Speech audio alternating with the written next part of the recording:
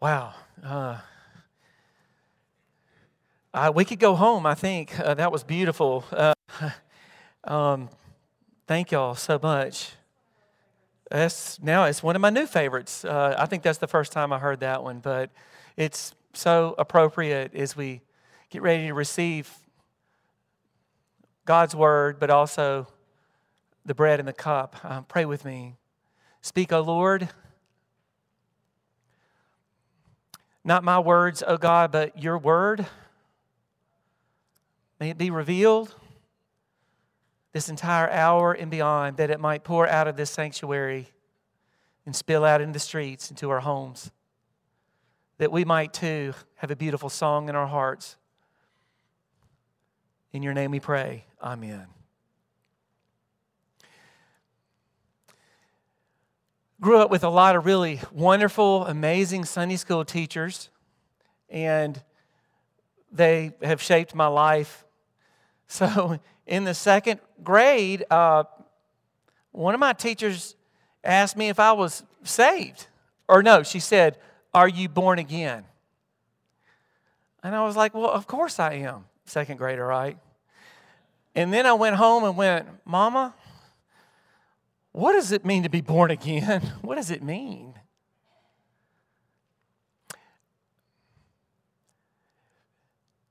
And I'm not sure I completely still really know what it means. I think I have a better idea than I did when I was 7 or 8. And I think I have a better idea because maybe my parents, like Scott and Mary Kendall, taking Jack Oakley up to the front, did me the same thing. And I started maybe to see it in live action in the church that I grew up in. When I saw saints and people who had a wellspring of deep faith, who endured all kinds of challenges in life and who kept on plugging, but who loved me into a kind of rebirth, because their love made me look to the love of Jesus Christ. And so maybe my answer was even truthful in the second grade. I told y'all that I'm doing a lot of weddings coming up, and I see Georgia over there. I'm doing hers and Eric Pridmore's wedding in a few months, and so I'm doing a lot of counseling. I'm also putting together all these worship services for these upcoming weddings. And there's a part of the prayer after I pronounce the couple, man and wife, I share this prayer over them. And one of the lines says, "May your home be a haven of blessing and peace." May your home be a haven of blessing and peace. Haven is an old word, and it really means harbor. It's originally meant to be a place where ships would come back with the sails all tattered and needing to get repair. And they would come into safe harbor so that they could get nourished and resupplied, get fuel. But the ships don't stay in the harbor, right? They weren't made to stay in the haven, so then they would go right back out into the deep. I think this prayer could be said, may your home be a haven of blessing and peace, not only for couples getting married, but for the church. We come to be blessed, and then we leave this port to deeper waters to be a blessing, and then we get our sails all tattered, and we get all exhausted, and then we come back to be blessed so that we can become a blessing. I'm teaching our confirmands that one unique thing about Methodists is that we believe Scripture to be the primary source that tells us who we are. We believe tradition is very important for people that came before us. The faith started before I was born. The faith will continue after I die. We believe that you don't check your mind at the door, but the Methodists added a fourth thing. John Wesley did. It made a lot of people nervous. He added experience. That, God can be experienced. you can experience the Holy Spirit. A few years ago, and I can't really describe it, but that experience to me of that deep love, it's what I would call being born again. And if you're lucky like me, maybe you've been born again and again and again. I thought about some of those high mountain times when I felt like I was lost in love and wonder and praise, as the old hymn that sometimes we sing says. I remember Jen and I were in Oregon, Portland, Oregon. We were at Camp Collins. There was this real wealthy Methodist family up there that made a lot of money logging. And there was a beautiful deep forest. And I was there interviewing, Jen and I both were interviewing to be missionaries in Alaska. And I was just like, my sails were tattered. I didn't know what kind of, I wasn't sure what God wanted us to do. And do I just want to go on a nice trip or see another part of the country? Is this what God is calling me to do? And I woke up very early in the morning, and I felt very alone, even though I was surrounded by beauty. If you've ever been out on the West Coast, you know that the forest looks different, completely different. Lots of evergreens through this camp window. And there was only one woman there. I was there so early, but the only other one she was cooking biscuits. And there I was looking out the window, and I felt a little lost. I felt a little lonely, and the phone rang. And she said, okay, yeah, I'll check. I sure will. And she comes out from the kitchen with biscuit flour all over up to her elbows, and she says, "Are you Bruce Case?" I said, "Yeah, I am." She said, "Your dad just called. He wanted to check on you." And I thought, wow. Sun came up, light poured in, and all of a sudden I was overwhelmed with unconditional love. I feel like I experienced the Spirit. The sun poured in through the windows, and all of a sudden all these complete strangers who were also interviewing to be missionaries in other spots, they all came in, and I just felt overwhelmed. And the sunlight coming through the windows reminded me that God's love is filling this world, making a home in this world. And you know, that's what Jesus is all about, right? God is trying to make a home here. That's what we believe. That's the good news with everyone. God wants to be at home with you, and God wants to be at home with me, and God wants to make God's home with all of us at St. Luke's. And there was this overwhelming experience of connection with the world, with God, and with all people. And I felt for just a moment in Portland, Oregon, that I was born again. I was reborn, united, bonded with others. That Jesus wants me to have a life that Jesus has, that I could start over, that yes, indeed, there is a purpose in my life. It was a very profound experience. God wanted to be in my heart, and I couldn't explain it. But like John Wesley, my heart was strangely warmed. Have you ever been born again? Have you ever been overwhelmed by the unconditional love of Jesus Christ in your life? Have you ever needed forgiveness and someone said, "I forgive you"? Or have you ever forgiven someone and didn't think you could? Have you ever been strangely warmed? Well, then maybe you too have been born again like Jesus talked to Nicodemus about. Because it says in John 3, Jesus says it himself, He didn't come into the world to condemn it, but that the world might be saved. And He said, you must be born again. For God so loved the world that He sent His Son. He sent Jesus so that you and I could have a life that Jesus has. At home, with God, at work, wherever we go. God so loved the world. I know that the word loved is so worn out and overused. So let me share with you another statement that I pulled out of the wedding that I always say. You remember to have and to hold from this day forward? You remember what it says? To love and to cherish. God so cherished the world that He gave. I like that, to be cherished. God so cherished you. God so cherished me. Cherish, you may not think a lot of the word, but you kind of know what it is. If you cherish something, you're not going to sell at the garage sale, right? No. I can't. I know it's not worth much, but this means the world to me, right? You would never part with it. Well, then you cherish it. God so cherished the world. God so cherished you. That's why we're born again. We're born again in God's love, that God cherishes us. If something's given to us as a gift, we tend to treasure it.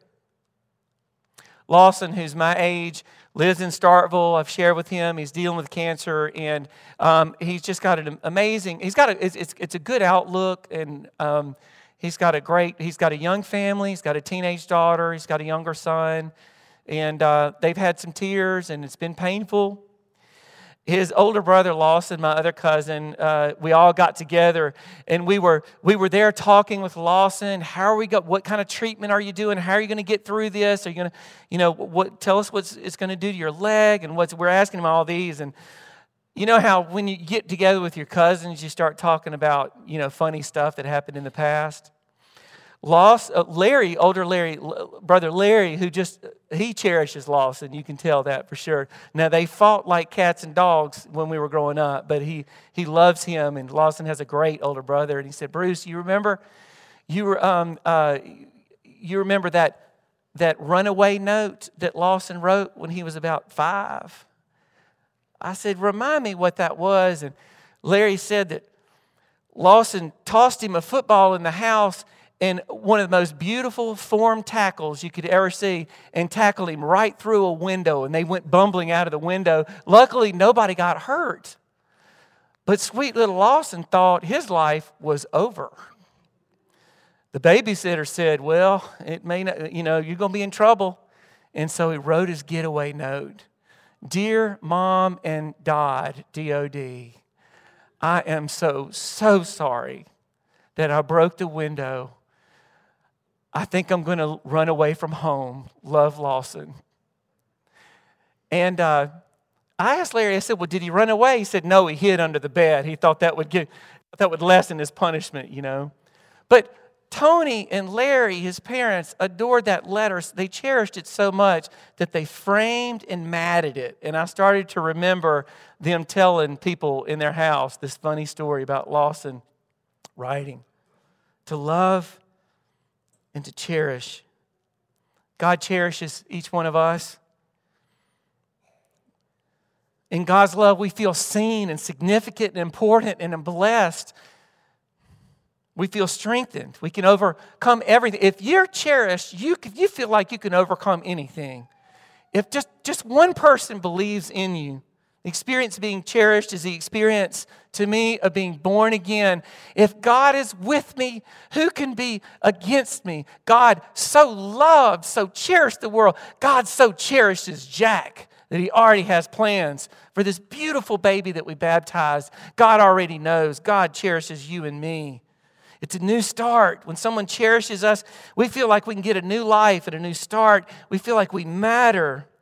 And that's as close as we're going to come to eternal life in this world when we're lost in wonder, love, and praise by God's love and grace. We come alive. St. Luke's. This is the home where we experience being cherished. What does it mean to be a church? It means to practice cherishing one another, reminding one another that you're cherished by God. It's not easy, I know. We rub up against each other, and sometimes we get on each other's nerves. But you know what? That's our highest calling. If someone can walk through these doors and be reminded that God loved them so much that God gave His only Son, that they don't have to do anything to climb a ladder up to heaven, but that God has already climbed a ladder down to us, then we know what it means to be cherished and we can be changed. Many of us came from a loving and amazing home growing up, but some of us didn't around here. Some of us had to overcome a lot, and that they may not have gotten the support that maybe I got or other people got. And so St. Luke's is here to say, you are loved no matter what. We say in our motto, growing faith, sharing hope, and abiding in love. That's Haven talk, abiding in love, that God has made God's abode or is abiding with us because God loves us so much. We're called by God's grace to create new avenues of ministry, and God cherishes us. Our son Tripp is the assistant coach at Alcorn State men's and women's tennis team. You know where the Alcorn State men's and women's team is from? Barbados, Zimbabwe, Kazakhstan, England. None of their parents ever come, right? They can't. They can't. Their kids are pursuing the tennis dream and trying to get in here. Jen and I just love to come, and we don't want to bother them, but we love seeing our son coach. But after a few tennis matches, now they come to us, you know. And Tripp sent Jen this message that they said, we're so glad that, because we're the only season ticket holders of the Alcorn State men's and women's team, right? But you know, we're their adoptive parents, right? We love them, and we've learned to cherish them. They're some of the most amazing people you'd ever meet.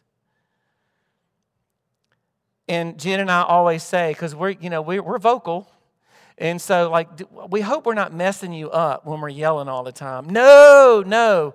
Well, if we say the wrong things, please tell us. A couple of weeks ago, somebody walked into this church, and I know this is not the only time this has happened. They walked in this church, and I said, hey, can I help you? And they said, I always walk by this church when I go eat at restaurants, and I work not too far away. I just wanted to see what it looks like inside. And they look around this church, and they go, wow, this church is beautiful. And you know what I said? It is. And the building is nice too. Because what makes this church beautiful, as beautiful as these wooden beams are in the story around us, it's not the brick and mortar. It's how we love and cherish one another. That's our calling. Because I know the minute you step out of this sanctuary, you're not going to get that affirmation everywhere you go. You're going to be misunderstood, and you're going to be mistreated, and you might stumble and make some mistakes along the way.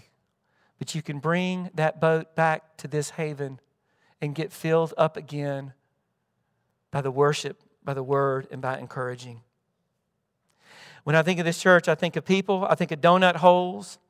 I think of thank you notes for coming. I think of coffee, laughter, Wednesday night, Sunday school. I think of an emerging youth group in our confirmands. I think of amazing sages and older people who have been here for a long time. I think of the Honduran mission team that let others know that they're cherished. I think of our music program. I think of our choir that reminds us that we are cherished every week if we just listen.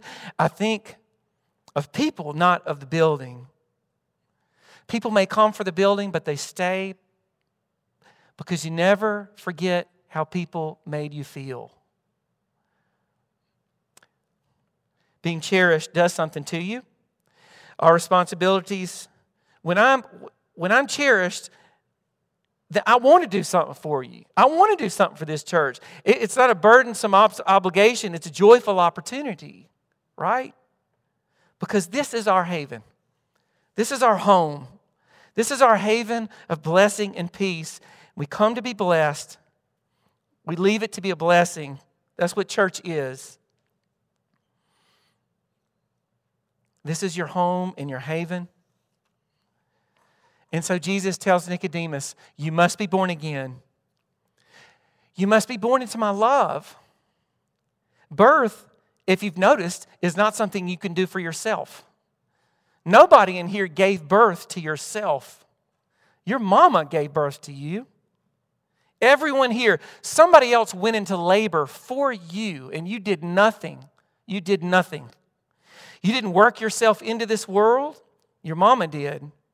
So Nicodemus was caught, at least in that time, in this terrible vortex. See, he's trying to work his way up to God. He's trying to pull himself up on the spiritual bootstraps. There are no spiritual bootstraps. But God has come down. He was in the dark, right? Nicodemus was, when all along Jesus was pouring light into the world, like that light into the room in Oregon. And he was sharing with him in a new way. And I think sometimes we're all Nicodemus. Sometimes we all think that we've got to do something to earn something. We forget that we're cherished. And when that happens, life becomes a dreadful obligation and not a joyful response.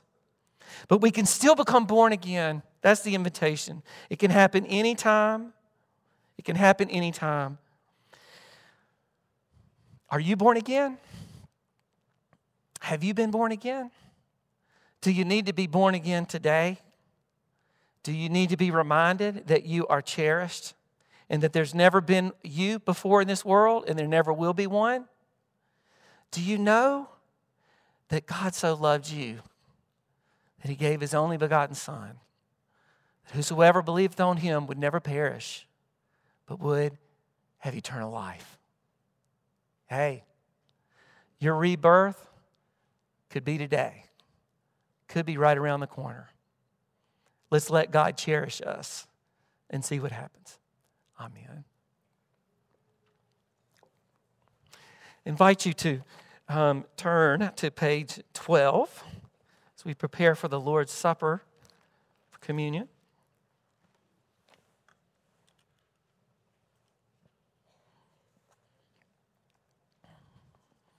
Angela, I'm going to do the spoken one today since I went late, so we're good. Thank you. Give you off. Page 12. Christ our Lord invites to His table all who love Him, who earnestly repent of their sin and seek to live in peace with one another. Therefore, let us confess our sin before God and one another. Merciful God, we confess that we have not loved You with our whole heart. We have failed to be an obedient church. We have not done Your will. We have broken Your law. We have rebelled against Your love. We have not loved our neighbors, and we have not heard the cry of the needy. Forgive us, we pray. Free us for joyful obedience through Jesus Christ our Lord. Amen. Hear the good news. Christ died for us while we were yet sinners. That proves God's love toward us. In the name of Jesus Christ, you are forgiven. Glory to God. Amen. The Lord be with you. Lift up your hearts. Let us give thanks to the Lord our God. It is right and a good and joyful thing, always and everywhere to give thanks to You, Father Almighty, Creator of heaven and earth. And so with Your people on earth and all the company of heaven, we praise Your name and join their unending hymn. Holy, holy, holy Lord, God of power and might, heaven and earth are full of Your glory. Hosanna in the highest. Blessed is He who comes in the name of the Lord. Hosanna in the highest. Holy are You, and blessed is Your Son, Jesus Christ. By the baptism of His suffering, death, and resurrection, You gave birth to Your church, delivered us from slavery to sin and death, and made with us a new covenant by water and the Spirit. On the night in which He gave Himself up for us, Jesus took the bread, He broke it, He blessed it, gave thanks, and said, "Take, eat. This is My body which is given for you. Do this in remembrance of Me." And when the supper was over, Jesus took the cup, He blessed it and gave thanks. He gave it to His disciples and said, "Drink from this, all of you, for this is My blood of the new covenant poured out for you and for many for the forgiveness of sins. Do this as often as you drink it in remembrance of Me." And so, in remembrance of these Your mighty acts in Jesus Christ, we offer ourselves in praise and thanksgiving as a holy and living sacrifice in union with Christ, offering for us as we proclaim the mystery of faith. Christ has died. Christ is risen. Christ will come again. O Lord, pour out Your Holy Spirit on us gathered here and on these gifts of bread and wine. Make them be for us the body and blood of Christ, that we may be for the world the body of Christ, redeemed by his blood. By your Spirit, make us one with Christ, one with each other, and one in ministry to all the world, until Christ comes in final victory and we feast at his heavenly banquet. Through your Son, Jesus Christ, with your Holy Spirit, in your holy church, all honor and glory is yours, Almighty Father, now and forever. Amen. I want to invite Bo and Barrett and then Jimmy and Vicky, if y'all will come forward, we can serve.